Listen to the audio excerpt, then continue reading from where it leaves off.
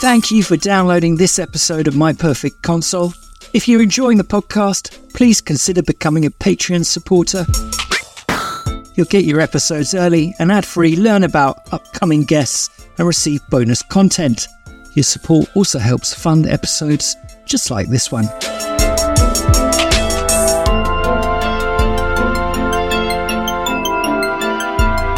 Head to patreon.com/myperfectconsole. Introducing Wondersuite from Bluehost.com. Website creation is hard, but now with Bluehost, you can answer a few simple questions about your business and get a unique WordPress website or store right away. From there, you can customize your design, colors, and content. And Bluehost automatically helps you get found in search engines like Google and Bing. From step-by-step guidance to suggested plugins, Bluehost makes WordPress wonderful for everyone. Go to bluehost.com/wondersuite. The number one selling product of its kind with over 20 years of research and innovation. Botox Cosmetic, out of botulinum toxin A, is a prescription medicine used to temporarily make moderate to severe frown lines, crow's feet, and forehead lines look better in adults. Effects of Botox Cosmetic may spread hours to weeks after injection, causing serious symptoms. Alert your doctor right away as difficulty swallowing, speaking, breathing, eye problems, or muscle weakness may be a sign of a life-threatening condition. Patients with these conditions before injection are at highest risk. Don't receive Botox Cosmetic if you have a skin infection. Side effects may include allergic reactions, injection site pain, headache, eyebrow and eyelid drooping, and eyelid swelling. Allergic reactions can include rash, welts, asthma symptoms, and dizziness. Tell your doctor about medical history, muscle or nerve conditions including ALS or Lou Gehrig's disease, myasthenia gravis, or Lambert-Eaton syndrome, and medications, including botulinum toxins, as these may increase the risk of serious side effects. For full safety information, visit BotoxCosmetic.com or call 877-351-0300. See for yourself at BotoxCosmetic.com.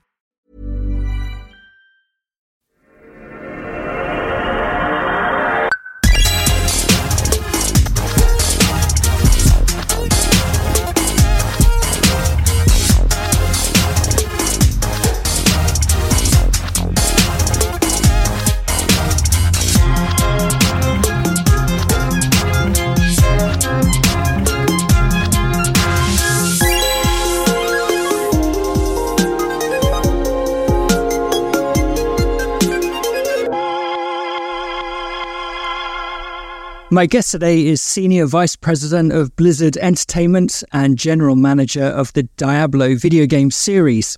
After attending the University of Ottawa for computer science, my guest joined Microsoft as a Microsoft consultant before he moved to the company's games division to work on titles including Microsoft Train Simulator and the Xbox version of Counter-Strike. In 2005, he joined Epic Games, where as a producer he helped steer the delayed Gears of War back on track. After working on the second and third games in that series, and Bulletstorm and Infinity Blade, he soon gained a reputation as a closer, someone able to get a blockbuster out of the door. My guest then moved to Irrational Games to help finish the troubled Bioshock Infinite, and in 2020 he joined Blizzard to oversee development of the Diablo series, the fourth entry to which launched to widespread acclaim in 2023. Welcome, Rod Fergusson. Hey, Simon, how are you? Yeah, I'm doing pretty well, thanks. Yes. So what's it like to be the guy who only shows up at a game studio when things are going wrong? That's unfair, but to the places I've gone. It's part of what I love to do. I love that kind of going in and the firefighting aspect of it, because it's really, I like making decisions and being decisive. And when you're trying to ship a game, that's when the decisions are the most critical and kind of the most permanent. I was having a sort of a late night conversation with Ken Levine when we were shipping Bioshock Infinite, and he was saying that he loves making games, but he hates shipping them.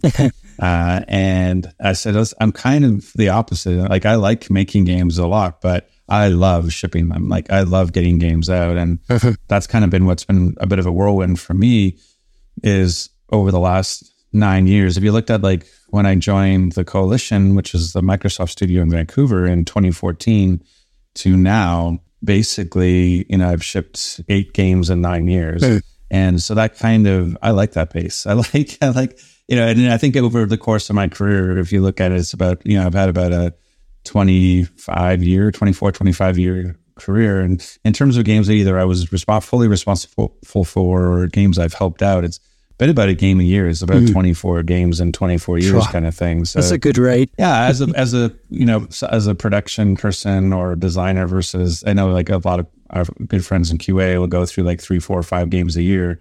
But in terms of just sort of producing these AAA games, I really like shipping. I really like getting games into players' hands. So as much as I enjoy the work of building a game, I really love that, giving it to a player and letting them experience it and enjoy it. That's my favorite part. Well, you're definitely in the right job then. So, I mean, I was, being a bit facetious. Lots of the games that you've worked on were not, I imagine, in lots of trouble. But there are some very high-profile, problematic games that you've swooped in to help whatever it is that's blocking progress get out of the way. So, yeah, in all seriousness, what's the first thing you do when you turn up at the door? To figure out what needs to happen to get things moving again. It's really kind of understanding where we are. Like you really have to get a sort of an honest assessment of where we really are. And that was one of the things that Bioshock Infinite was a big part of that. I came in and, you kind of observe, like you want to do that listen before you talk thing. And so I kind of come in and go, okay, I'm just going to listen. I'm going to attend the team meeting. I'm going to hear what's going on and attend the meetings. And, the first team meeting, I'm there and all the producers are standing up going, we're on time. And I'm like, oh, that's really interesting. And like when I talk to senior management, they feel like there's a problem. But when I listen to the team, they're saying everything's on schedule. And so then I went back to my desk and I started to plot out like how I know to ship a game and how much time you need for certification and how much time you need for finalizing and bug fixing. And, that I kind of said like, hey, your producers are all standing up saying we're on schedule. And even on like my first attempt at even putting anything together close to a schedule, you're like 4 months behind. And so like clearly there's a problem here. And so once I recognize, okay, there's a problem, both sort of the experience of the people and how they were assessing schedule, then it was sort of like, okay, let's really try to break down the work. And that was one of the things we did was look at, okay, how many levels do we have? What are the 12 steps to complete a level? Okay, so if we have 12 levels and 12 steps, we have 144 things we have to do. Like how many of them are done? And so you try to break down the work and really understand what's left to do and what's the highest priority, because there was things when they got there that weren't even designed yet or started yet. And so you're kind of going like, okay, let's deal with the risky stuff first and really dig into the unknown. I'd like to say that, no one person can take a game, a AAA game with, a couple of hundred people on a team, and no one person is going to make that game ship.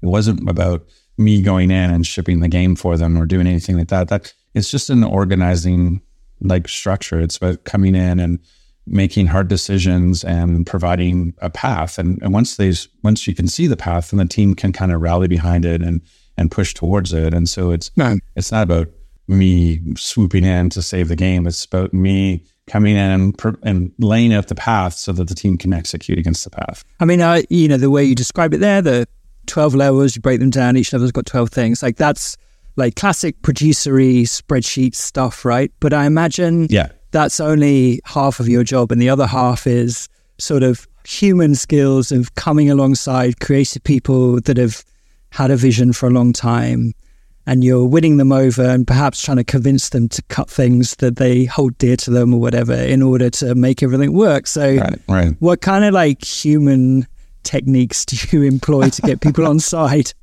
I don't know. There's sort of just normal human stuff. It's sort of empathy and logic and being able to relate and understand the emotional side of those sorts of cuts. But like I always think of it as sort of, that you're design led, but sort of production enabled.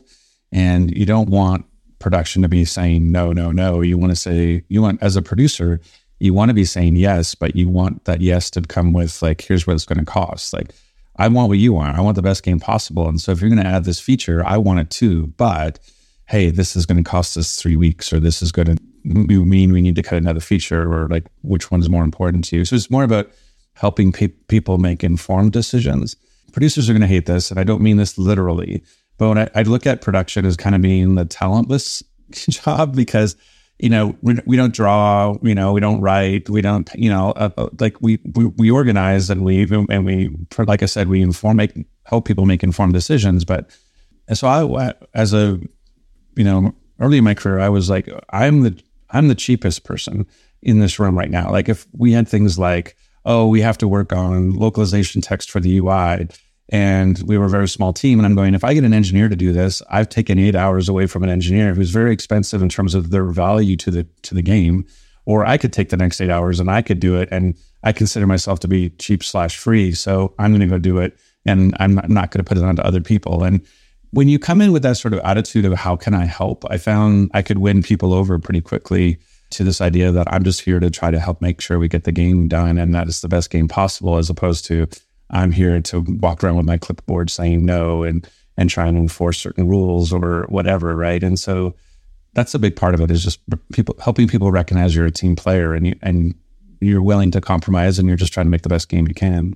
Yeah, interesting. I'm sure, lots of people who make games will be listening to this, and I'm sure they've had experience of external producers that do have the clipboard. But I think it says something like how many games you've shipped, how far you've progressed in your career, that's that sort of different approach, how successful it's been maybe. Yeah, and that's something I always look for, when you look at production, that shift from the new producer who thinks like they got into production because they want to be in charge, which is never how you're not going to be successful. That's why you got into production. And the producer who says no versus the producer says yes, but, right? Like the no producer is generally, oh, I have a deadline and it doesn't matter about the quality of the game, or it doesn't matter about what we're trying to accomplish. I'm being measured that we reach Tuesday, and if it's not Tuesday, then I say no, versus the, oh, okay, again, I support your idea and I want to help you, but here's what that means. That means we have to get rid of something else, or we're going to move the date, or we're going to have to, and it's more about conversation. And I see that as part of your seniority, is that young producers or new producers will be very clipboard and no, and more senior producers will be I recognize that there's nuance. And that's the thing, is I'm okay working in the gray. I would rather make a decision and fix it along the way than try to wait for the perfect amount of information and to make a decision. And so that's what used to frustrate me all the time, is that I'd go into a place, and after you've been doing it for a while, you kind of get a producer spidey sense that you can go, this is behind, or this is going to take longer than you think. And people are like, well, we should really go away, and I'm going to take the next 2 weeks to really understand all the implications and the dependencies, and I'm going to come back with a super accurate. And you're like, well, or we could know that we could intuitively know this isn't on track. So take the next 2 weeks to actually work on it, instead of taking the next 2 weeks to analyze it. Because the thing is that it's video game development, and it's always going to be changing, and it's always going to be, so even if you do analysis for 2 weeks to get the perfect answer, the next day something happens and that analysis is worth nothing. And so you've just wasted 2 weeks. Right. And so, let's just move forward, like talk about it, find a good path, but then start moving. What do you like to go on holiday with? Do you like to plan your schedule, or are you like, let's just get out there and get into it? No, my wife, she's a good planner, but she also knows that we need to have lots of free to go out and explore type stuff. So I benefit from having a planner in my life that makes sure that we at least do some cool stuff. Michael Capps, who was the president of Epic, he had 2 producers at the time, and he had one that who was very organized and very structured and had everything down to the minute. And I was always impressed with his ability to organize.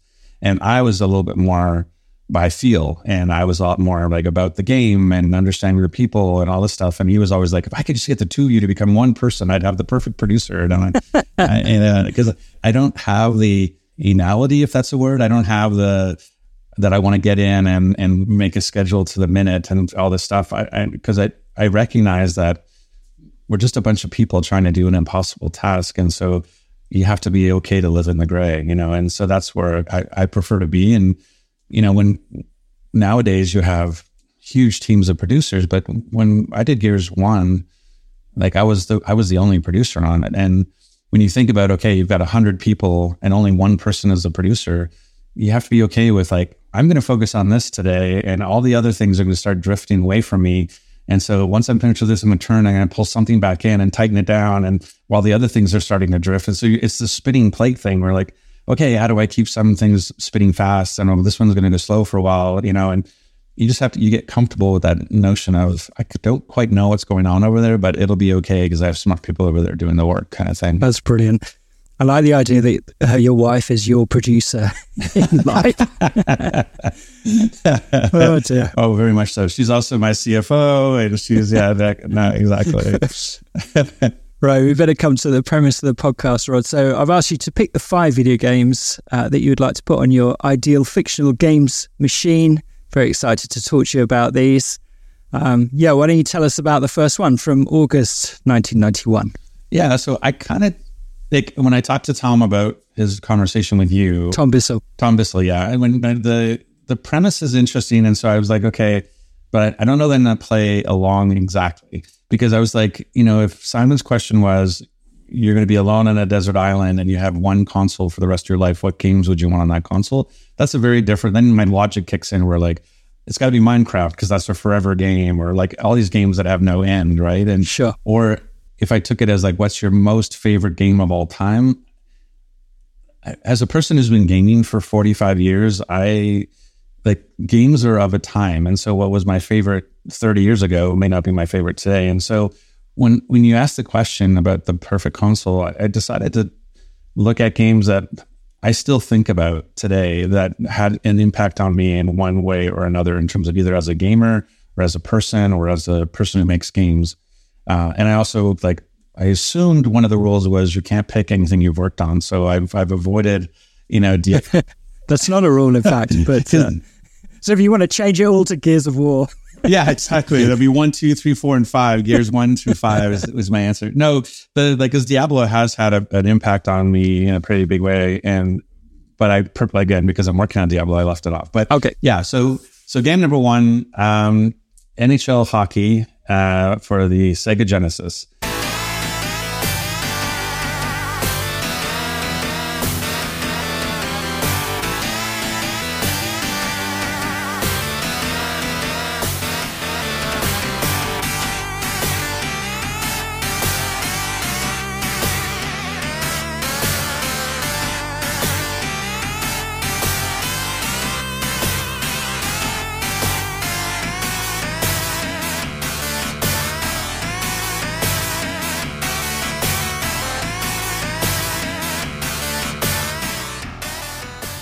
The reason for that is that it was a game that really brought my friends and I together. Like it became a really big social thing for us because I think the way that Madden does that for Americans, like being Canadian, hockey was the thing you kind of went to, and the Sega Genesis was this was the first one. I had a friend who at the time was working security, and he's like, "Hey, the store is having a sale, and I have to stay overnight there to protect it, so the insurance will cover it. Can you come and hang out with me to keep me awake?" And I was like, sure. And so we brought the Sega Genesis with hockey and grabbed a small CRT, and we just sat there all night playing hockey together to stay awake and do the thing. And even for my wedding, so I got married in 92, and we decided to go down to Atlantic City for my bachelor party, we and 3 friends. And so we're like, well, it's like an 8-hour plus drive from Ottawa, Ontario, Canada to Atlantic City.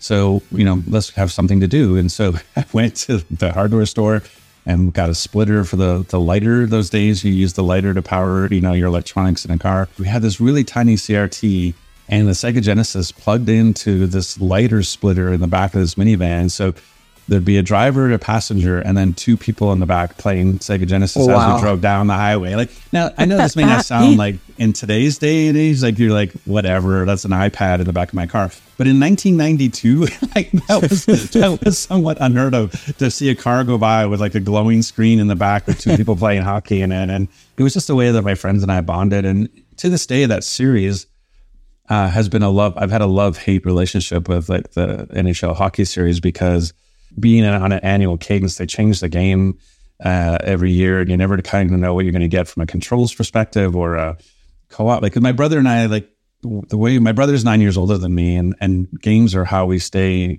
in contact. In fact, I just realized that I hadn't seen my brother in person for 9 years, but we talk all the time playing Destiny 2 or playing, Diablo or whatever. But we always had this dream of okay, and there was at least one version that allowed it where we're we just want to start a playoffs in the hockey, and the 2 of us are co-op on the same team, and we just try to win the Stanley Cup. And for whatever reason, the series refuses to allow you to play that way. So it's always like, no, you're supposed to play online against other humans. They're like, we don't want to. And so we have this like, I want to play hockey together. And we're like, oh, another year. So every year we're like, maybe 24 is the year. And you're like, no. So it was like, okay, now we're like, maybe 25 is the year we could play co-op playoffs. So you'll have to join the company and fix it. You know, it's funny is my brother did say that to me. He's like, I don't know what you're working on right now, but you need to get over to EA and fix hockey for us. And I'm like, I don't think it works that way, dude. I appreciate the vote of confidence, though. Amazing. Which team do you play as, I guess? Nowadays, I'm kind of a fickle fan that I tend to follow the home team. And so when I was in Ottawa, I was a Senators person. When I lived in North Carolina, I was a Canes person. But I really got caught up in the Vancouver Canucks when I was up there at the Coalition, and I got season tickets. And so now every time if I play a game in the latest NHL, I'll create a version of the Canucks to play. So, which is good. Okay. I'm asking out of politeness. I have no idea what words you've just said there, but does Wayne Gretzky play for them? You may be a little dated on that, but that's fine. As long as we don't start talking about football, we'll be fine. In terms of your football, we'll be fine. So you can embarrass me with that, or cricket will be good. So yeah, you talked about your brother there. Tell me, so you grew up in Canada. What was that like? What were your parents up to and all of that? It was interesting. Like it was a bit of we were pretty poor, So my dad was in the military. He was a captain in the Canadian Navy. And but he died when I was 4, and due to a heart attack. And so my mom went. She picked me up, and we went home back to where she's from, which is Newfoundland. And we lived in a trailer park. Like I said, we were pretty poor, and that's why I didn't really get that much into gaming and stuff beyond the arcade because of that. But eventually we came back to Ottawa, where I was actually born, and that's kind of where, like, around age 10 is where the kind of my brother, who was 9 years older than me. And so he, in a lot of ways, growing up, I felt like an only child because he was off to university as I was kind of coming up. And so that's why I found gaming was so great, is that we're such an age difference that I was kind of the annoying little brother, like, take your brother with you kind of stuff, which of course I know he didn't love. But like he was the first one to bring essentially a computer into our house. And so when I look back and go, okay, besides arcades, like what's my first home gaming experience? I go back to like the TRS-80 computer that he had and playing like Olympic decathlon, where everybody would be at the kitchen table set up with no chairs so people could swap in and out to like, use the keyboard to run and jump over hurdles and do all the decathlon events and things like that. Or there's a game at the time called Santa Paravia where you're like a ruler of the land and how much rice do you give to your people? But that sort of really had an impression on me at that time about watching all these people kind of come together to play on this black and white computer. And even so, like I went with my brother to visit him where he was like in Edmonton or Calgary, and he went to a friend's house and they were hooked to the university, and I could play Adventure on a computer that had no monitor. It was essentially a printer that was connected to the university. Right. And so you would type in your command, you like go north, and it would go, and print it out on a piece of paper. And then it would send back like what happened, and it would go, your result. And then you would type, and it would like, and so that's my attempt at a dot matrix printer. That was very good. Thank you very much. I'm available for Foley if anybody needs me, by the way. So there was that kind of like early experiences where it was like where it really caught my attention. And it's kind of one of those things where I look back and like I was really more computer oriented than I was console. And so that's why if we go too far down this path, I'm going to say some things that are going to both embarrass me and make people really mad at me because they're just about the kind of weird kind of gaming history I have, which is, I kind of see like there's sort of two roads early on. And when you go back to the history of gaming, where people are like, oh, I went Sony PlayStation or the Nintendo, or you went Apple, like Apple IIe kind of thing, right? And I was in the Apple IIe camp. So I was, you were, so I was playing, Choplifter and Wizardry and that kind of stuff, but I wasn't playing any of the console games. I didn't get a real Sega Genesis was one by like my then girlfriend, now wife, I think I was 19, got me my first Nintendo console. Like she got me a SNES at that time. And so that was this whole, this got introduced into our lives, but it wasn't from me. It was a gift from her. And So it's that's interesting. I think Clint Hocking said as well, his first console was an Xbox because he was just, back on, like you say, home computers all through the 90s. I had, because of friends, I had access to, I played on the television and had my thumbnails separate because of the way the disc worked on that controller, or the ColecoVision that we tried to use for school projects as well. And the Atari 2600 and all that. Like I had access to a bunch of different things. The first computer that we owned was a TRS-80 color computer. And it came with a whopping 4K of RAM. And you played games by just putting a cartridge in. And the first game that we had was like essentially a knockoff version of Missile Command. And that was sort of the first thing that was in our house as a thing to do back, like I said, when I was, 12 years old or something. How did you convince your mum to get that? Because I guess it was, from what you described, it sounds like that would have been a big outlay for her. Yeah, it was actually, so at that point, we had my stepdad was a person who brought it in. And so it was part of like what I was interested in was computers. And that was something that I got really mad about because one of the things going to high school, place close to Wilfrid Laurier, the program the computer program really kicked in. Like computer science was available once you got to grade 11 and 12. And I did grade 9 and grade 10. And I'm like, okay. And I'm taking typing classes, which is at that time is not keyboarding. Like it's literally how to fill out things in triplicate. Like if you're going to be a secretary or whatever, like how to apply the whiteout so you can type over it. But it was the only way to really get keyboarding skills at the time. And just when I'm like, okay, next year I get to go to computer science, my stepdad got posted back to posted to Gander, Newfoundland, where my mom was, where my family was from. And so I did my last 2 years of high school there. But when I got there, I'm like, okay, so what computers in there have? And they're like, yeah, not so much. Like, that's not really it. We don't have computer science.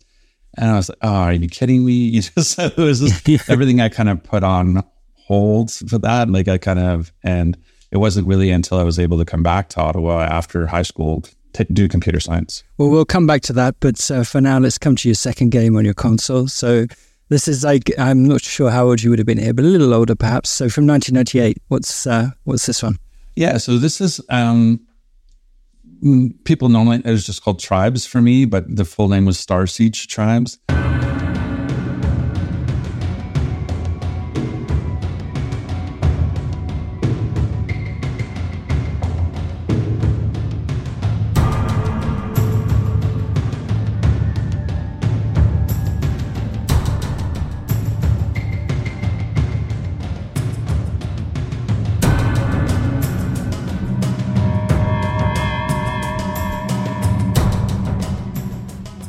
This is the first game that I really took seriously, like as a competitor. First of all, I loved the game. The spin fuser weapon was my favorite weapon of all time, I think, in the history of video game weapons. Maybe a Lancer a close second. I like team play where you're playing a kind of position. And Tribes had this real like, okay, my job is to go put out rear ammo stations for the heavies or on the front lines, or you pick your class essentially, or like whether you're a heavy or a scout or whatever, and then you play that position. And teams did well if you had a plan. And I remember that like at that time we had a plan that we actually put on a bulletin board system to say recruiting, and we had to have tryouts. Like we would go in the game and you would join, and we would watch you and assess you and decide whether you were good enough to join our team or not. Do a little interview. But that's the notion of like, okay, we're going to go onto this, map called Broadside, which has 2 floating bases, and it was all about how quickly can you set up turrets and defenses, and so it was really this like, okay, we know what the first 5 minutes look like. We all do this, we all do that, we all had a game plan, and there was something about that feeling of being in a team and having a position and having, because like everybody loves Call of Duty, but it's a little bit of a hornet's nest of like, we're going to put 12 people on the map and they're kind of doing their own thing. And so you're kind of 12 independents. But when you play Tribes, you really felt like you were part of a team and you had a role to play. And if you didn't play your role, then other people were going to suffer because of it. I still go back to that idea of having tryouts and going like, okay, you have to have this base set up for defense in 3 minutes. Go, like, we're going to watch you, like that kind of stuff. That it really stuck with me about how serious you can become when you're sort of in that world. That what being much more than just a recreational thing and became like this thing of pride where you're kind of like, you're doing tryouts and stuff. I thought was organizing funny. a team. Yeah. I didn't know the game actually. I was reading up on it before this, and there was a YouTube video that someone brought out not that long ago saying how it was the greatest first-person shooter ever made. And all that stuff. So. Yeah, absolutely. Like, when you think, like when skiing was discovered, so there's a notion now, like a big map called Rain Dance that has got this huge rolling hills. Like, it's a big open world kind of like a very large map for a shooter. But there was this notion that like you use spacebar to jump. Eventually they discovered that if you kind of like hold the spacebar while you're going downhill, you would kind of micro jump your way down. And so you would accelerate down the hills. So they called it skiing.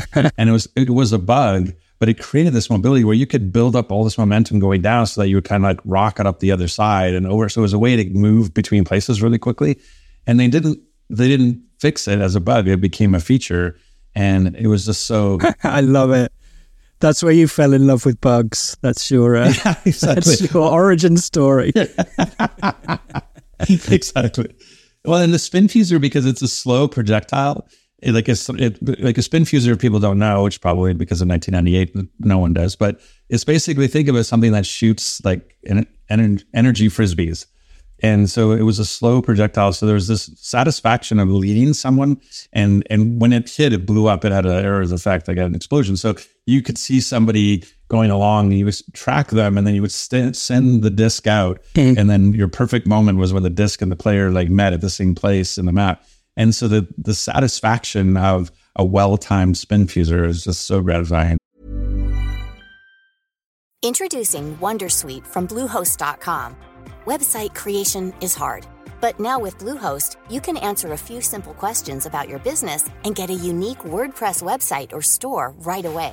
From there, you can customize your design, colors, and content. And Bluehost automatically helps you get found in search engines like Google and Bing.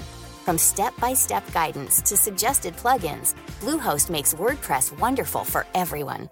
Go to bluehost.com/wondersuite.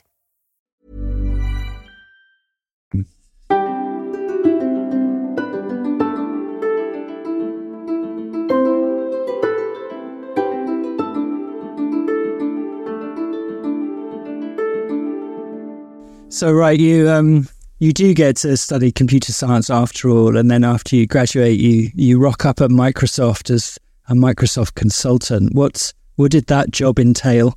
Okay, so full disclosure, I didn't actually graduate. Okay. So I attended, I'm 2 credits short. And the reason I'm 2 credits short, you go like, wow, you're only 2 credits short. Why wouldn't you go finish that? That seems stupid that you wouldn't do that. One of the credits is calculus. Right. And I was like, I'm not going to be able to go back to calculus at any point in time and be like, yeah, this is a breeze. So I feel like I've been successful enough with the actual diploma that I'm going to just move forward. But but basically, I started my own business, and I started programming. I got a summer job doing COBOL programming as an independent, like as a contractor for the government. I ended up doing this freelance computer programming work. And one day I end up on a project that is being run by Microsoft, by a Microsoft consultant that is basically doing a time tracking system for the Department of Justice. I get to a situation where I'm like interviewing the lawyers to get requirements, and I'm then bringing those requirements to the programmers to say this is what they're looking for. And the Microsoft consultant at the time said like, hey, you're really good at this. Like, we need people like you who can kind of be more like a business consultant who can actually talk the language of the client, but also talk the language of the programmer. You should really try and see if you can come work at Microsoft. And I didn't feel technical enough, but I said, I'm like, working for Microsoft, I'm just a small town boy from Canada. Like, working at Microsoft sounds amazing. So I went for it and I got it, which was amazing. So what Microsoft Consulting was like a post-sales technical support. So an enterprise company or a government would buy, millions of dollars worth of software, NT and SQL Server, and they wouldn't necessarily know how to get it all going. And so they would hire Microsoft Consulting to come in and set it up for them. Right. These places are spending millions and millions of dollars on software. And we would come in and we would charge a very high rate. Our per diem was very high. It was $1,500 a day for us to come in and help you. And I was confused by that at first, because I was like, I don't understand. Like, they just spent $30 million on software And we come in and now it's $1,500 a day for each person they add. I got like, why? And they said, well, it's not about really the revenue that you're generating. It's about how important you are to them. If you're free, they don't care about you. And so, because you have no value. But if you walk in the door and go, hi, I'm Rod, I'm $1,500 a day, it's amazing how quickly your office is there, your computer's set up, how quickly they want you to be effective and working because you're so expensive. And so it was actually a little bit of a lesson around perceived value, that if you have something that someone perceives as not having value, they treat it differently than something they have a perception. And it's the same way, I don't know, like you probably have this way with wine. Like if you drink a $9 bottle of wine and you drink a $50 bottle of wine, whether they taste better or not, you kind of enjoy the $50 more just because it feels like it should be more, you know what I mean? Right. And that was kind of that notion of like, oh, I get why we're not free, because then we don't get anything done because nobody cares. Like we're just worse. Right. So. But anyway, so as they say, long story long, I end up getting really good at teaching this one course about how to make software called Microsoft Solutions Framework. And so that's why I start doing like these 3-day classes all the time for enterprise customers. And they say, oh, we're going to make another version of this course. Can we transfer you to Redmond to work on campus to make the next version? And I was like, go work at the mothership. Absolutely. And I took my wife dragging and screaming. She was not happy about going at that time to leave for the States. And then I did that I shipped that version of the course. And then I was like, oh, what do I want to do next? And that's when I got on to Microsoft Train Simulators, my first game. Had that always been the dream? Were you like, I'm at Microsoft and I'm working with the DOJ, but where I really want to be is working on Halo or whatever? Well, it was always, like I said, I've been playing games a lot. Like it's one of those things where, you do the thing you love, you work a day in your life kind of thing. Because I came into games late. If you think about, like, I started my career in games in like roughly 1999. And so at that point, I'm 31. So I'm not like, oh, I dropped out of high school to make video shareware games in plastic bags and ship it out.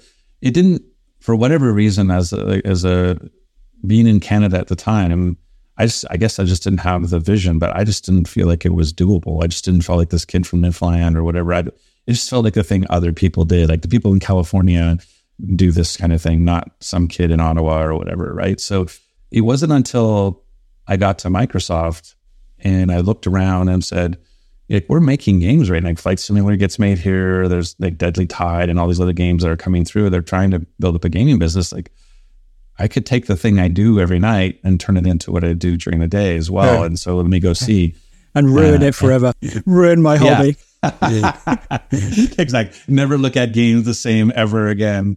So yeah, but at the time, man, it was funny because I was like, how can I get into games? And I look at the internal board at Microsoft and there was one job available because the Xbox wasn't out yet.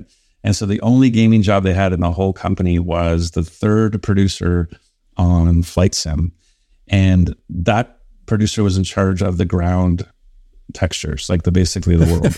Anybody listening, like go look up Microsoft Flight Simulator in 1999 and look at what the ground textures look like. They look like chessboards. Like it was so low res, and to think that your job was just to focus on this 2D, very pixelated, nothing like it is today. But I was like, you know what? A foot in the door, like whatever it takes. And it was just so happened that the person who was hiring for that, a gentleman by name Andrew Silverman, that day opened up a job to be the main and only producer on Train Sim. And so when I talked to him, he's like, oh, I'm happy to interview you for either position. I'm like, I could deal with these sort of messy ground textures where I could have my own whole game doing trains. And so I think I'll do the train things. And so I interviewed for that and got that. And you were off. Yeah, and I was off.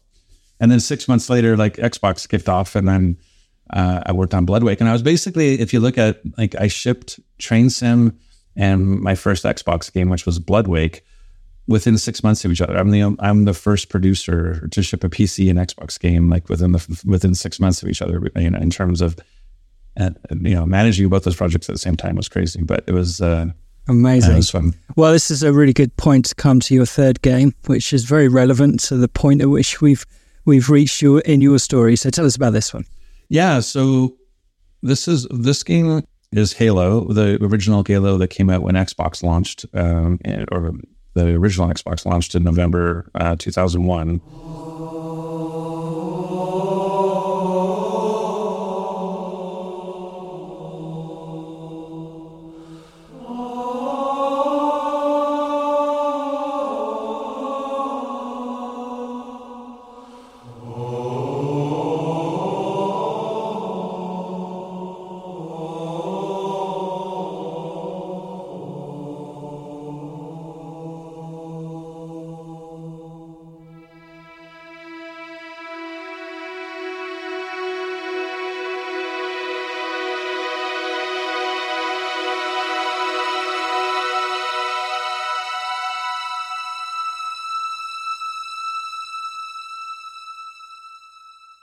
And the reason I say a lot of people will pick Halo 2 because Halo 2 was when Xbox Live became a thing and you were playing kind of over, you weren't doing just LAN parties. You were able to do kind of internet gaming and stuff. But the stuff that came out of Halo, as somebody who was kind of behind the scenes, this one is more like, well, of course, everybody loves the game and I can't hear the monks chanting with it, getting goosebumps and all that stuff. But as a developer, it was such a education because Bungie at the time wrote this white paper because as far as we were concerned, or at least as far as I was concerned, they cracked the code. Like at that time, the idea of a shooter, especially a dual stick, like GoldenEye had success, obviously, but like a dual stick shooter on a console was laughed at. It was like, there's no way you can't do like, with the precision of a mouse and the headshots and the speed at which you can turn, like nobody's going to want to play a first-person shooter on console with dual stick. Yeah, it was a joke. I remember, just the general idea of the Xbox. People were like, "Why are Microsoft doing this?" And they're making it, and they've got a shooter as a launch title. It was, people were so skeptical, weren't they? Yeah, absolutely. And so when you played it for the first time, and you started to see a little bit of the magic of, they use a larger circle reticle instead of a precision point reticle, so that instead of saying I want to shoot this monster in the left eyeball, you just say I want to shoot this monster in the head. Like you're able to do what you were trying to do, with just a slight, just turn down your precision a little bit. But they wrote a white paper as part of that work. And that white paper became a Bible to me because it was all about how they did it. I had not understood things like gravity wells and reticle adhesion and all this stuff, all the things people didn't necessarily know was happening in the background. The idea that as you move a reticle over a target, that the reticle slows down so you have time to let off the stick, or that's a gravity well.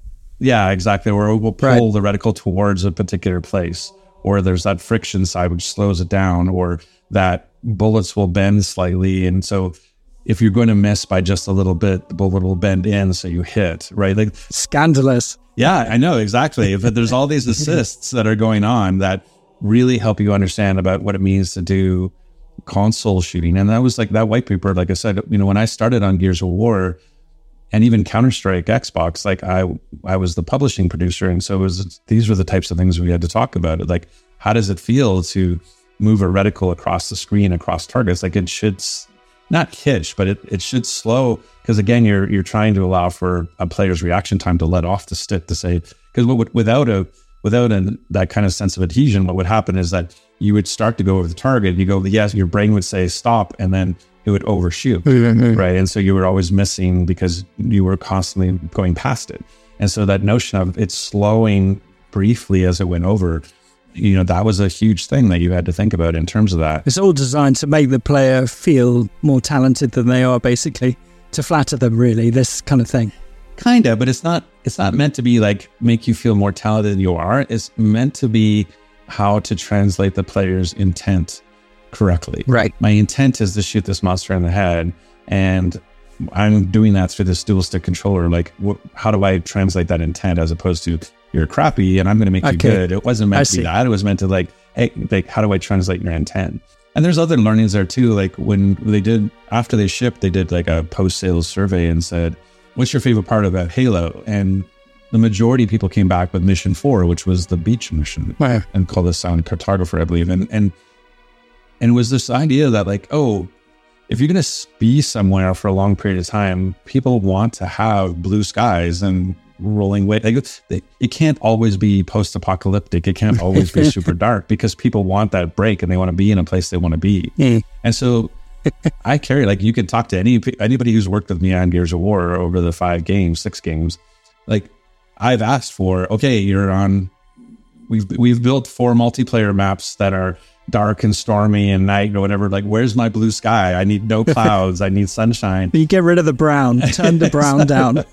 Yeah, because you need a respite occasionally. So if in the map rotation, one of them is a little bit more happier, a little more blue sky, that you go, okay, I can go back to it later. But I mean, all that was a 1-to-1 to that survey about the most popular Halo level was I want to do battle on the beach under a blue sky. Yeah, I'm sure it still is. I mean, it's a remarkable piece of design, that level, Silent Cartographer, isn't it? Okay, we better come back to your story because time marches on, Rod. So, yep. Tell us. So you then start. We're going to wind forward a little bit, I guess. So yeah, you join Gears of War and get that game back on the track and ship some of those. And you've really worked on some very, some of my favorite games. Bulletstorm, I absolutely love. Shadow Complex was fantastic as well. What's been the best fun to work on out of all of these titles for you? They all have different.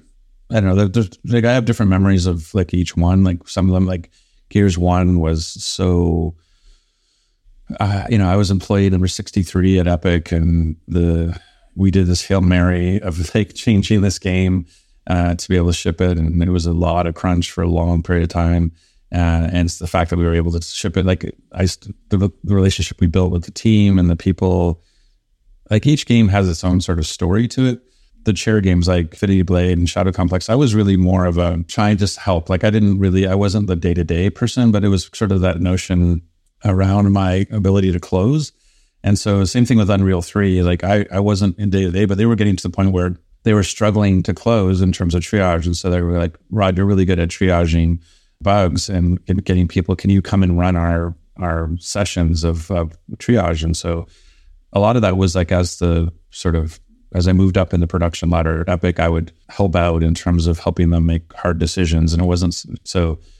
It's on my resume, but it's not like, Rod led Infinity Blade or Shadow Complex. Sure. It's just that they were like, hey, we're at a place where we need to start getting the bug count down and then we need to start shipping. Could you come and help us? And so that was kind of, and same thing with like Bulletstorm was mainly Tanya Watson, who was the producer for that.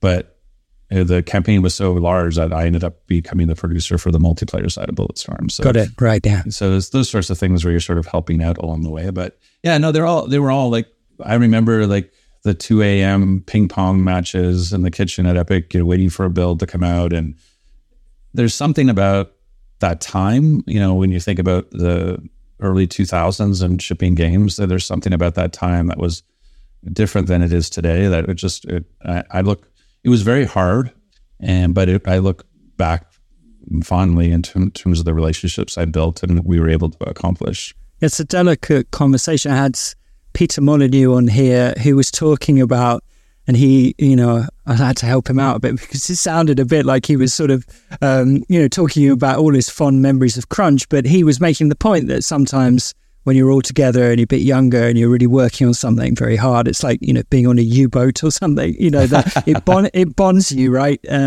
For whatever the problems are systemically around some of that stuff. Like there can be very compelling, vivid memories attached, I suppose. Oh yeah, it's like doing a university project. It's just it's about focus. It's about this idea where the world kind of slips away, and for some period of time, you have one focus, and that's all your focus. And that clarity and the having to kind of endure it bonds people together. It's kind of, they say that people in the trenches they have the strongest relationships. So I would never go and say this is the way to make games, because clearly it takes a toll. But for those who, when we didn't know any better kind of thing back in the day, it definitely, like soldiers in a war kind of way. Like my wife, she does refer to it as a tour of duty. Like every time I did a game, she called it a tour of duty, that you're going off to war and you're going to go ship that game. And so that's how we thought about it. I imagine after you've done this a few times in terms of coming in and triaging, to use the term you used, you sort of start to see some patterns that mistakes that are being made over and over again. What's the most common one that I've seen? The sort of difficulties that teams can get themselves into on these very large, expensive projects. Lack of focus. I think people can get sort of overwhelmed by the numbers. So they're just like, we have treating every bug like it's of the same importance. So they go, we have 3,000 bugs and da-da-da-da. And I'll go like, well, you have 3,000 bugs, but you have 100 like critical bugs. So what are we working on first? And it's actually tough with if you have an immature team, they can kind of lose their focus on the prioritization. Whereas if you have a mature team, they can manage that much better in terms of, hey, I'm going to work on my high priority thing, but I only got a half an hour before I go home, so I'm going to go work on a small thing, so you can kind of get a little bit of everything done. And then I think the blinders you can get during triage, which is when you spend 6 hours a day. There were times when we were doing 3 triage sessions a day. We would do a morning one, we'd do an afternoon one, and we would do an evening one. And so when you're just sitting in a conference room for 6 hours a day looking at lists of bugs, you can forget what you're shipping. Right. And so you get this sort of view of like everything's wrong and it's the worst game ever and it's so bug ridden. Everything's broken. Yeah. And so you'd have to I'd have people go play the game before the next triage session to remind themselves like, oh, it's not that bad. It feels terrible to sit there and go through 400 bugs in a session, but remember that the game's actually great. Not all these are in your face all the time kind of thing. So managing that and knowing how to prioritize, I think, is something I've been thinking about doing a talk on, actually, is giving a talk around how to triage and how to prioritize and why you do certain things. I don't know. Maybe I'm too long out of the game, but I feel like I think it'll be useful. Yeah, definitely. Right, let's come to your 4th game then. Rod, very excited to talk about this one. No one's picked this before, so tell us about it. So I was like, I want to find games. I'm not going to do The Last of Us and all. I'm not going to do all the ones that everybody calls out all the time. I'm like, I'm going to go off. So this is, again, part of I was an Apple II person, so I didn't go console route. So really other than like the Sega Genesis, my biggest console sort of going into it was the Xbox, and as part of my job, and that really opened my eyes to a lot of console gaming. But so this is a game in 2008 called Lost Odyssey.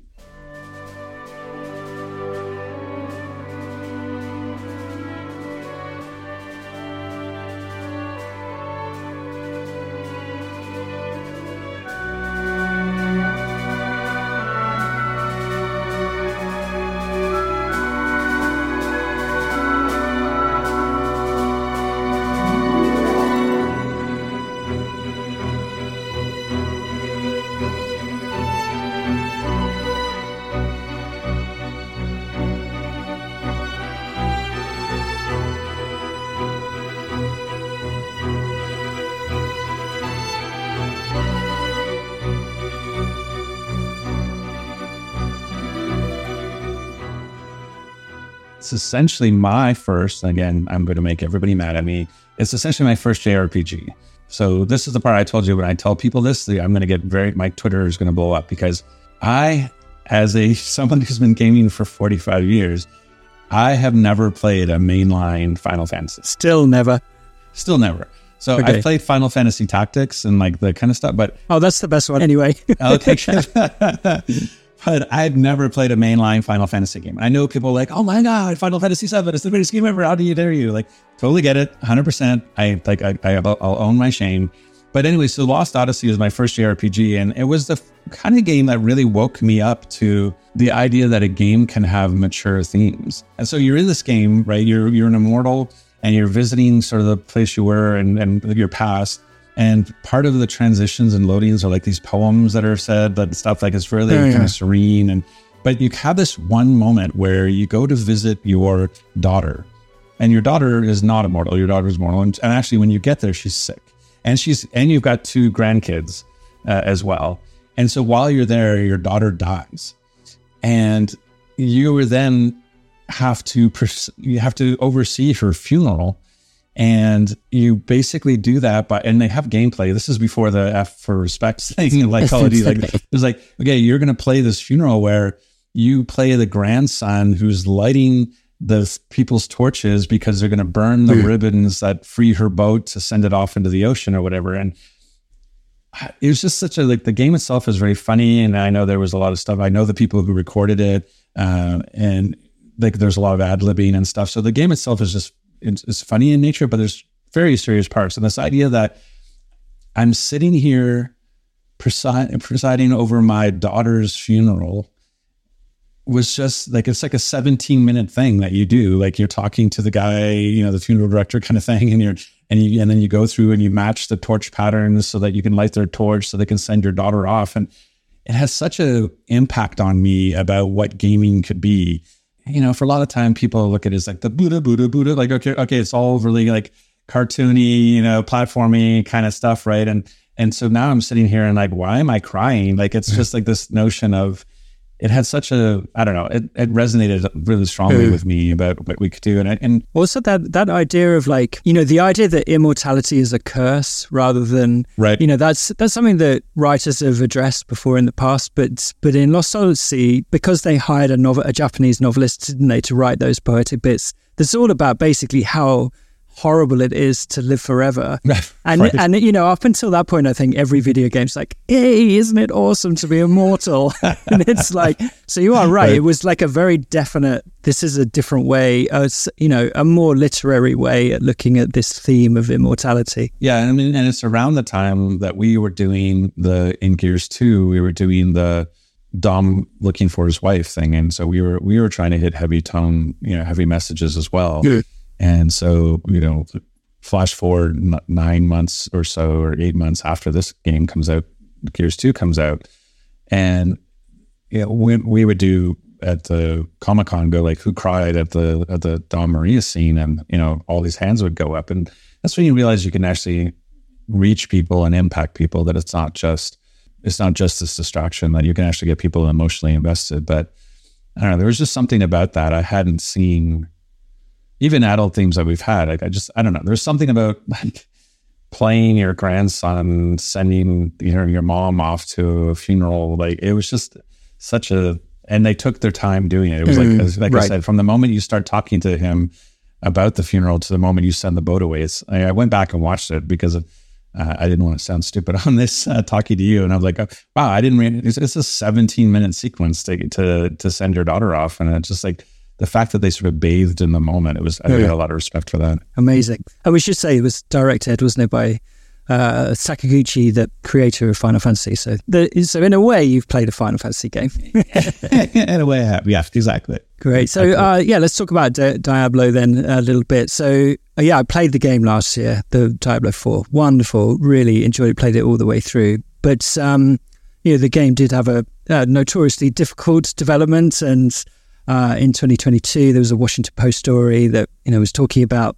some high-profile departures and things. I don't want to get into all of the weeds on that, but how did that instability and disruption affect you personally, at that point? I mean, it personally, I mean, it's really about, it was hard to go through, like, because one of those things that are just sort of heartbreaking stories and being new to the company, and you're just like, okay, what's going on, and how do I help the team manage through this? Because, the team was working so hard and so passionately to make the best Diablo game they could for players. And we recognized this could be very destabilizing for the team and what our goals were.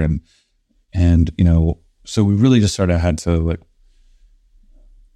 make sure that we were in a good place, and make sure that we were doing all the right things, that people felt safe, and that people were able to do their best work and making the right environment, and then just trying to remove distractions and keeping people focused. And that was the thing that was really amazing about the resilience of the team, is that they're passionate to be able to focus on the game and keep moving forward. Like, even just think about the pandemic, like Diablo 4, that team came together we doubled the team size through the pandemic, and because the team was so small when I first joined. Same thing for like D2R was shipped. Diablo 2 Resurrected was shipped through the pandemic, and so coming up on my 4-year anniversary in March, and like these last 4 years have been very sort of tumultuous for a number of different reasons, and so it's really been about how, as a leader, you can allow people to feel safe and show up authentically and just deliver their best work. And that's really been what the focus has been, both from a team perspective, but also like from a culture company perspective as well. I mean, it's obvious that it worked out, and the game came out and didn't have any devastating bugs or anything like that.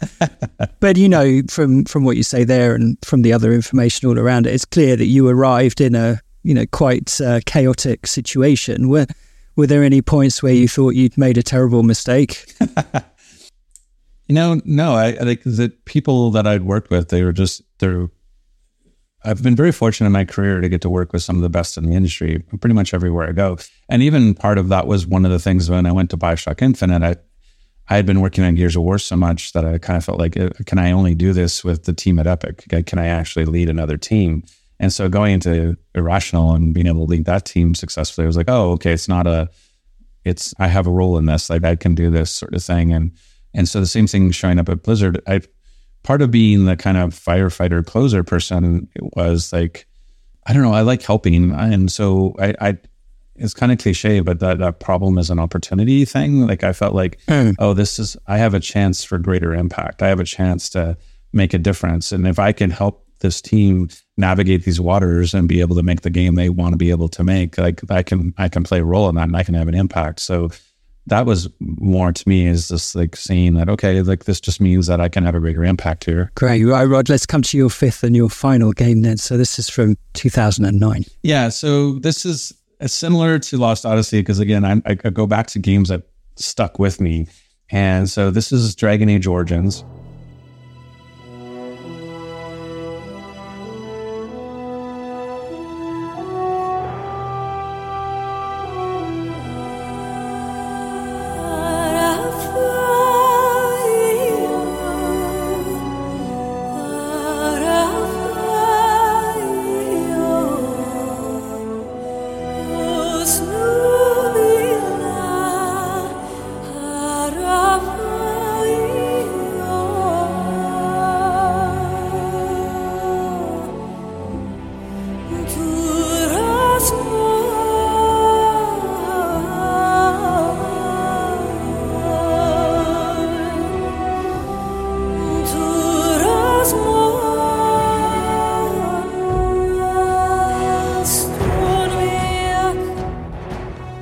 And so Dragon Age hadn't yet kind of established itself as the franchise that it is now. But so at the time, we were uncertain about this game.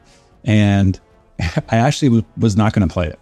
It's because I started playing. So the thing about kind of part of the hook to Dragon Age Origins is there were like 6 different classes or characters you could play. And they each had their own origin story. And so you could play the origin story and then off you go to the main game. But there were 6 unique origin stories. Right. And when I played the one of them, like I think it's the origin story of the Magi or something, but it's like a sorcerer goes off into the Fae, and I fell asleep playing it because it was so slow, and I was like, I dozed off, and so I kind of said like, I don't think this is for me. Like this is just I don't know, it's not catching me for some reason. But flashback to like 2009, I was like, gamer score mattered back in 2009. It was a point of pride to be able to show like, oh, you got X thousands of points of gamer score. And people were taking like these crappy games that had a full 1,000 points and like burning through it in 4 hours. Or like you would do things you would play abnormal games to get gamer score. Yeah. Lost. So I remember playing that, the TV game for Lost. Yeah, it's just exactly. There's one for Avatar that was like, it literally took like 2 hours to get all 1,000 points because they had like 500 point or whatever, 100 point, 10 of them. And you could get through it in like 2 hours. And so if you looked on everybody's game list, they all had like Avatar, the last Airbender game on their back catalog or whatever. So basically I'm like, okay, this game, I don't think this isn't catching me for whatever, although I love fantasy and I'm the typical nerd, but this, for whatever reason, this isn't hitting me. But they have an achievement for 10 score for each origin story. So I'm like, at a minimum, I can get 60 gamer score if I play through all the origin stories just to see, right? So I'm going, fine, I'll do that. So I play through each game origin story. Like I said, the one in the Fae, I fell asleep. And I get through 5 of them and I'm just like, none of these are really catching me and really making me interested. And so I'm down to the last one, and it's the City Elf one. And the City Elf one was surprising to me because it's basically, the humans are the bad guys. The humans show up and they're like, hey, we're taking your women essentially. And then they take your cousin and take her away. And then you're like, what's going on? And then so the whole origin story is you talk to some people and you get a sword and you have someone goes with you and you go storm essentially the human castle and you're fighting your way and you're killing all these humans to find your cousin, da, da, da, da. And essentially when you get to the room to save her, quote unquote, save her, you open the door and you've discovered you're too late. They've raped her. That notion in a video game, it floored me. Like it was the least, I was so expecting this hero's journey of like, aha, I'm here. And she's like, thank God you're my savior. Like all that stuff. I was expecting what you would traditionally get at that. And when I walked in the door and you realize, oh, this has gone horribly wrong. And you can't say, it's too late to save her. Like you can take her home, but you can't, prevent what happened to her. that hit me so hard. And so then immediately, like, I'm a city elf and I am pissed off at all humanity and I'm going to hate humans for this entire game and I want to go role play it. And it's the first time I really wanted to truly role play in a role playing game where, I wanted to have that, I'm going to take this with me. And so as much as that hooked me, and again, much like the Lost Odyssey funeral, like it struck me so much as a story point. But then at the same time, it was a wake up call that I couldn't do it. Because it's not very long after that origin story, you go into the world and all the quest givers or a bunch of the quest givers are human. And if I want to grow in experience and I want to grow in power and grow in level, I have to do work for humans. I have to say like, yes, I'll go get your thing for you, fetch quest, or yes, I'll go fight this thing for you. And then all of a sudden I'm kind of being subservient to these people I hate. So now my motivations in the game's construct are at odds. And so I was like, oh, I can't hold up my end of the bargain because the game's rules won't let me. And it was kind of those things I kind of flash back to every now and again. It's the same thing, like Dungeon Siege had this idea of a classless system where you got good at what you were by doing it. So if you wanted to be an archer, you would just kill things with a bow, or if you wanted to be a warrior, you'd kill things with a sword. But the problem is that so if you said, okay, I'm going to be a sword and board knight, and then they would put people on a ridge shooting arrows at you, and you'd go, well, I have to change to a bow to take them out. And then as you're doing that, all of a sudden your archery level's going up and you're realizing, oh no, I'm becoming an archer. I don't want to become an archer. And so that idea of choice and how much choice you actually have. And that's something that I've kind of taken with me about what do the rules of the world force the player to become? And it's just, but that idea of like I said, I don't know. I would say that, okay, if I'm trapped on a desert island, these are the 5 games that I'd want to have with me. But these are games that have stuck with me that to this day, when I talk to people about gaming experiences I've had, that breaking into the castle to rescue my cousin, I've told that story dozens of times about how such a big impact that had on me. And then again, you go into the achievement hunting part of it, where you end up, at the end of the game, you're around the campfire and you're like, who else can I sleep with to get the achievements for this? It's like, who else can I romance that I haven't romanced yet that'll give me that achievement? So it's sort of a funny sort of dichotomy of that. Yeah. I remember Jonathan Blow saying, he didn't want achievements in Braid, but it was a Microsoft cert thing that you had to put them in. So I think it was Jonathan Blow. Anyway, some designer. And because for that exact reason, you don't want to incentivize players to do particular things via sort of extraneous rewards. You want them to pursue a sort of truth in the game, I suppose. Yeah, well, I mean, they can have an advantage because they're basically advertising for a feature. Right. So where I saw positives of achievements were around, hey, there's this thing you don't know about because it's new in the game. It's an innovation in the game. So if I say, go do this thing 10 times, then you'll go and look at what the achievements are and you'll go try it. And then you'll say, like, oh, I understand this new mechanic. But I designed the achievements for Gears early on, and I learned that you can break a game with it, because if you look at the Gears 1 achievements, there's some multiplayer stuff that it just ruined the game, because you go like, okay, chainsaw 1,000 people. And so, that's all anyone's doing. Yeah, you would jump into a thing and you're trying to win the match, but this the knucklehead next to you is like not caring, is just trying to chainsaw people. And you're like, but why are you trying to win the match? He's like, I'm trying to get an achievement. And you're like, oh, okay, we're at odds. And so if you look at the achievements from Gears 1 to Gears 5, I hope you see a maturity about like, okay, how are we guiding people to new features as opposed to, getting them to do things that are not normal. Yeah, there's like a game design element, I suppose, to achievement design as much as anything else. So. Yeah, for sure. Right, let's go through your console then, Rod. So we've got NHL Hockey, Star Siege Tribes, Halo, Lost Odyssey, and Dragon Age Origins. How are you feeling about that? I feel good. Like I said, these are games that impacted me as opposed to like my favorite games of all time. Like, if you're going based on my end of year reports for consoles, like Destiny 2 would be for the last 4 years was my number one game, and then like Diablo is my number one game this year. Like, so these aren't my number one games of all time in terms of I want to play forever, but these are the ones that as a creator and as a human impacted me in some way. Yeah, if you were playing this on a desert island and went from a game of ice hockey to your daughter's funeral, that would be a lot. I mean, Lost Odyssey is a long game, but yeah, no, exactly. The psychological trauma you'd have alone on your island as you're sending your daughter off to the waves. Yeah, not good. Right, we need a name for your console, Rod. What could we call this and market it to the world for everyone to enjoy? Right? It's such a diverse set of games. It's hard to find a connecting theme other than what's you pack it. So like we call it the impact, something like that. How about the closer?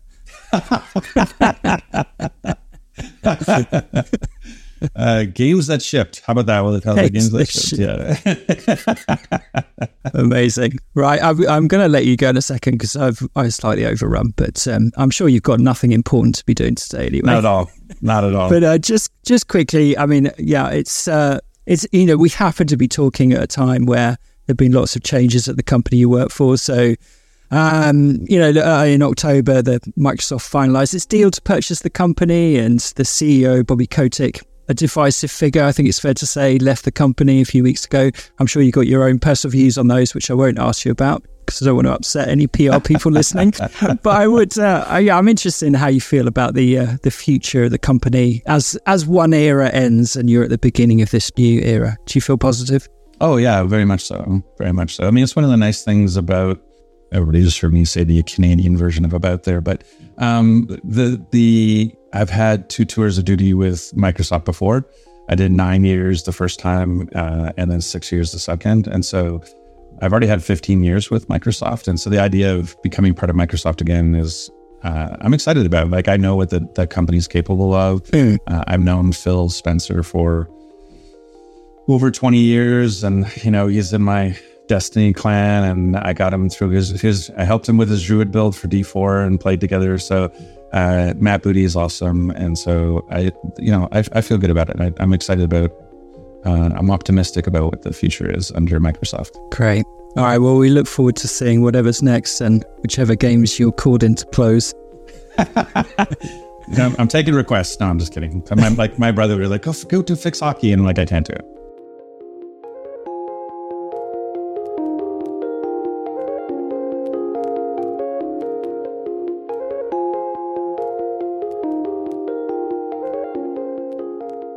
Thank you so much to my guest, Rod Fergusson, the legendary producer of some of the biggest games of the last couple of decades.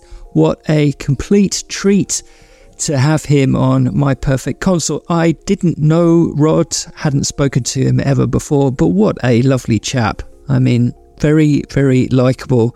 And you can see very clearly how he has been so successful in his career, just a real talent for not only managing all those spreadsheets and triaging all those bugs and getting games out the door, but also a very personable individual, I think, who's, from the sounds of things, persuasive and thoughtful and compassionate and empathetic and all those things as well. Very much, the image he painted at the beginning of that conversation of a producer rocking up to a beleaguered development team with a clipboard and ticking off things that they can't do. You could see how, that mode is probably not that helpful when you're working on a multi-million-dollar blockbuster video game. And so just wonderful to get Rod's perspective there. Some of you may have been a little frustrated that I didn't perhaps push him a bit more on some of the details about the notoriously difficult development of Diablo 4, or indeed what we touched on there at the end, the circumstances at Activision Blizzard. In between me speaking to Rod and then this episode coming out, there have been widespread layoffs at Activision Blizzard, as there have across the entire industry. More than 5,000 workers in video games have lost their jobs in just January 2024. A really dispiriting state of affairs, and we didn't get into that because obviously that hadn't quite happened yet. But we didn't get into all of those general changes that are happening at the place where Rod works. It's a delicate balancing act, I'd say. I want to try and get people who are successful and who work at these big companies onto the podcast. We very, very rarely get to hear about them, certainly not in such an intimate forum. And I think to sort of enable that to continue, I have to try and create an environment where people feel safe, where they're not going to be put on the spot, where they're not going to say things that are going to kick up a massive fuss on the internet and cause hundreds of headlines. Of course, we have had some of those before, but I suppose the stakes are higher if you work at one of these major companies with shareholders and all of that stuff. So it's a balancing act between making people feel safe and making companies feel like they can agree to have their representatives come and speak to me like this, and of course also me just not being completely avoiding these more difficult topics and some of the hard questions. There was, as I mentioned in the tape, a PR person from Activision Blizzard, or at least their agency, listening in on the call, and she had said to me before we spoke, look, I really don't want to intervene, but if you bring up anything corporate, I'm going to have to chime in and shut it down. So, that's just to be completely transparent. Those are some of the parameters in which that conversation occurred.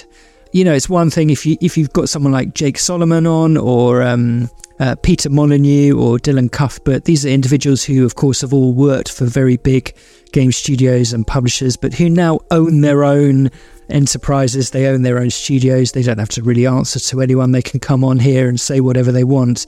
But for people who are still in position at some of those companies, it's a bit more complicated. So anyway, I'm blathering on a bit, but you get the point, I hope, of where I'm trying to find the line between asking some of those questions and also, not causing the whole thing to have the plug pulled on it. Right. It's been an exciting start to the year. I hope you've really enjoyed the spread of guests that we've had so far. Trying to have a good mix of people who work in the video game industry, people who are in the public eye, and then just other interesting creative people who love video games. So yeah, it's always trying to fine tune that balance. But I hope that you are connecting with some of these conversations. Next week, it's another person who you probably haven't heard speak publicly before, and if you have, it won't have been in the context of them talking about some of their best loved games. Yoshinori Kitase, he is director of Final Fantasy VI on the Super Nintendo. He was producer of Final Fantasy VII on the PlayStation, and has been a key figure at Square Enix, the Japanese company behind the Final Fantasy series, Kingdom Hearts, all of those very well-known games. He's now one of the vice presidents of the studios there, sits on the board. He's a very senior figure, and he's speaking to me with all of those hats on, but I suppose most sort of relevantly because Final Fantasy VII Rebirth, the second episode in the remake of the 1997 game, is imminent. It's out in a couple of weeks.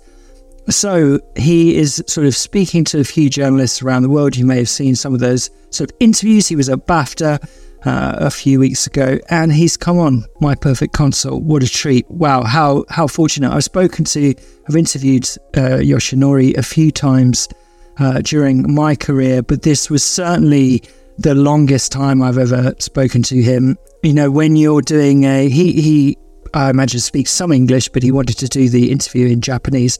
So we had an interpreter, and there's a back and forth, and the sort of mathematical calculation is that a conversation that would be in English takes twice as long when you're using an interpreter. So we spoke for the best part of 2 hours in order to get an hour-long episode once it's all put together. It's a treat. It's a good one. I think you'll enjoy it. So yeah, come along and listen to that next week. Of course, if you want to hear more about the guests that are coming up, why not become a supporter of the podcast? Patreon.com/myperfectconsole. It would be lovely to have you. Get your episodes early, ad-free, get heads up about the guests that are coming up.